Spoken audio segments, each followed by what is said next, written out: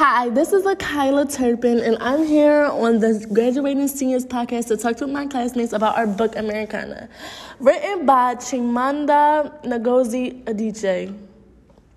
Let's start with some introductions. My name is Anaya Quinterly. My name is Zakir. My name is Jamie Martinez. So to start off, for any of those who don't know about what Americana is, it's basically about this book about Ifemelu, the main character, and her love interest, Obenze, after they separated like a long time ago. And throughout the story, in the first part, you get a sense of about Ifemelu's life and where she's at now with her blog, and how she has like in the back of her mind this kind of longing for Obenze once she hears about his life from a friend when he's making a lot of money, has a wife now and kids. And then it goes deeper into their history and how they got where they are now and the certain struggles that each of them had to face. But we didn't necessarily get to the end of the book. So far we only have like part 2. I think we only have part 2 right now. So we didn't really get to deep dive into the story of them yet. But so far we have like a little sense of how things are going right now for each of them. Uju is not an independent woman, as we can say, only because she depends on men for her things, like her materialistic things and how she feels about certain things. She also likes to kiss up to the people in power. So, yeah. Wait. I also want to I wanted to add on Auntie Uju a little bit, like how she was dependent on like the general stuff to like fund her needs and stuff like that. He was really taking care of her, and he ran mostly everything. But then, like, it's kind of contradicting her beliefs earlier, because now she's like with this new man in America, and she's like paying for his car and everything, and like now supporting him and he's asking for her salary and everything. So it's kind of like the roles reversed when she was in Africa to America. You want to share a person? Talk a little bit more about them? Oh, wait, can I say something? Before Zakir goes, I want to talk about Obenze for a second.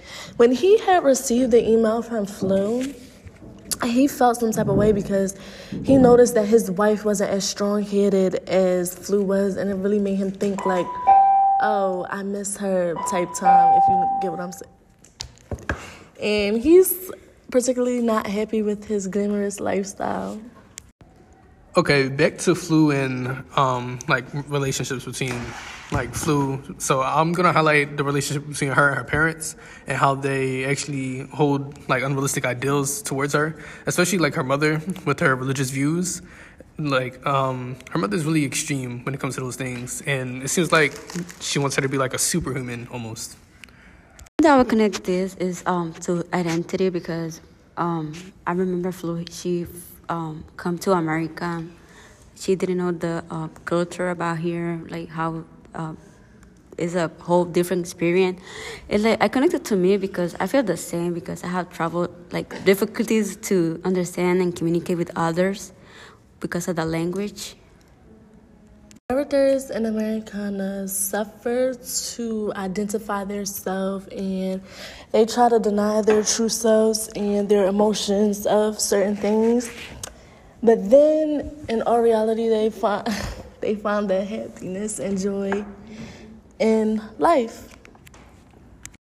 Another theme I want to bring light to is hair. It also connects to the sort of identifying yourself aspect of Americana.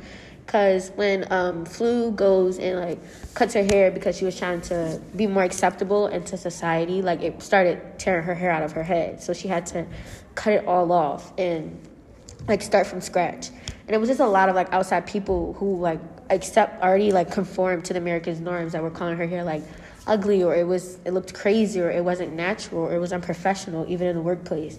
And Flu had to look at this website to understand her hair and see that the beauty in it, because African American hair or shaved heads or natural afros really aren't accepted, and it's not seen as something that's beautiful, even though it is. And the standard hair is long, straight, and wavy and stuff like that. And she just had to really find herself through her hair. It just made her understand herself a little bit more and fell in love with herself a lot more.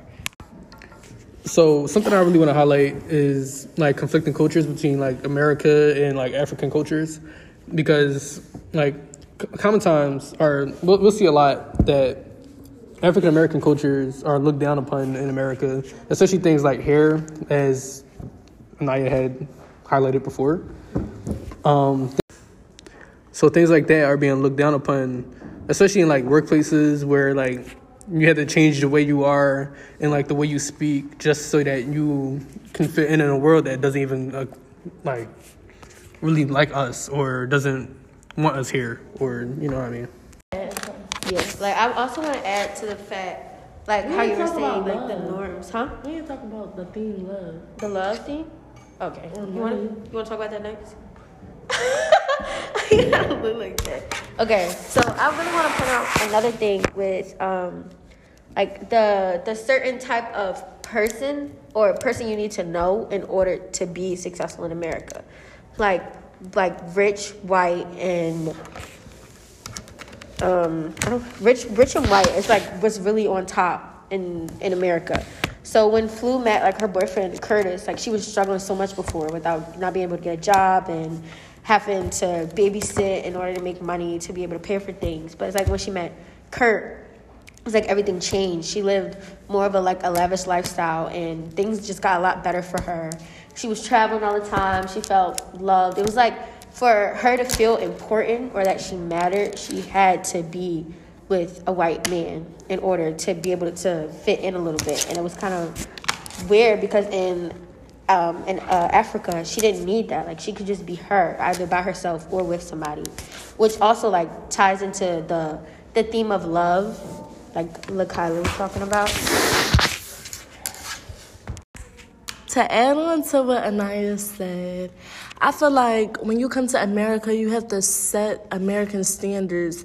Not necessarily, but to like look good in other people's eyes. You might tend to try to fit in, but you really don't have to do that. You could always be yourself. So I feel like Flu could have been more herself in this book instead of like she could have had fun and stuff, but like her marrying a white man just made it seem like she was a little different. I also want to connect to the part about where like the thing with societal norms, because like even though it's like a new year and it's like 2022 and stuff like that, and they're still like very present today, like even in social media in the world, there's still like a set norm of beauty or what's acceptable. And I just feel as though like sometimes it's hard because not everybody looks like that. And it's just like it kind of like makes you a little bit more insecure, and like you don't have the self-confidence that you should have, because you have to look at these people and see that this is what society deems as beautiful and that this isn't.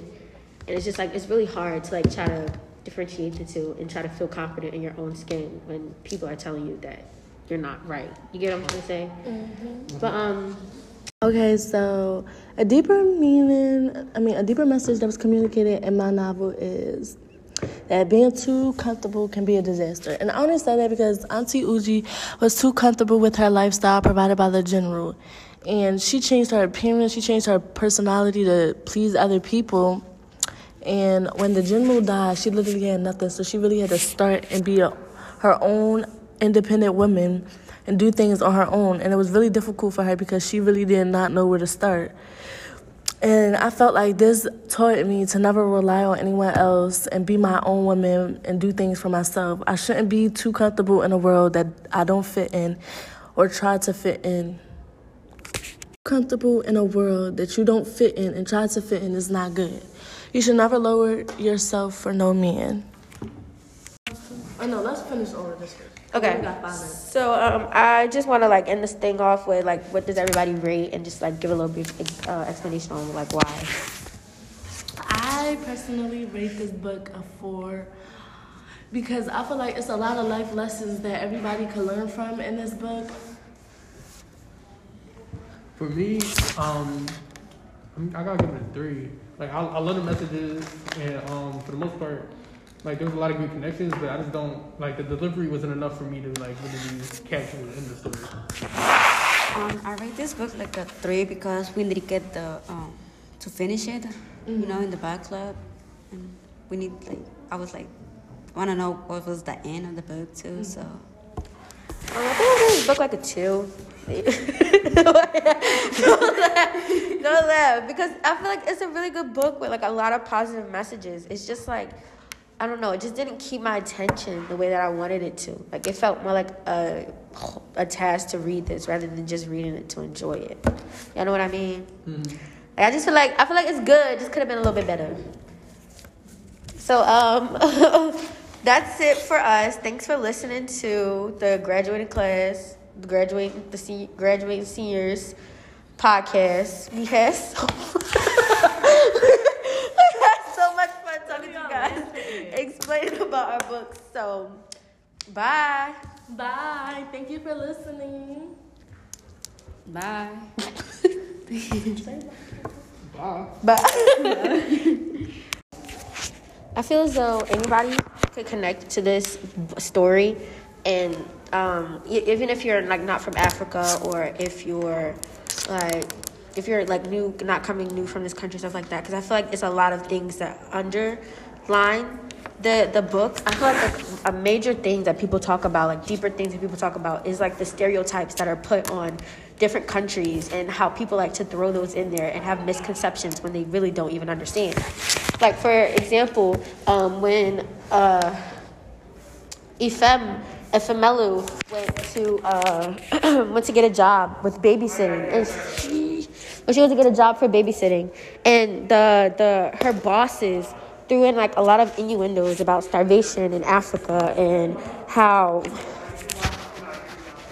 people are like, how like they don't understand the big things about it and stuff like that. And it was just weird, because it wasn't like they took the time to understand or ask questions. They just assumed and then based their thoughts and assumptions off of what they assumed, and it wasn't right, because it just shows that how uneducated people are, and in order for them to fully be educated, they need to talk and ask questions. And I feel like anybody can resonate with not being able to understand a culture and where they come from, and just being able to ask questions without being disrespectful or rude about it.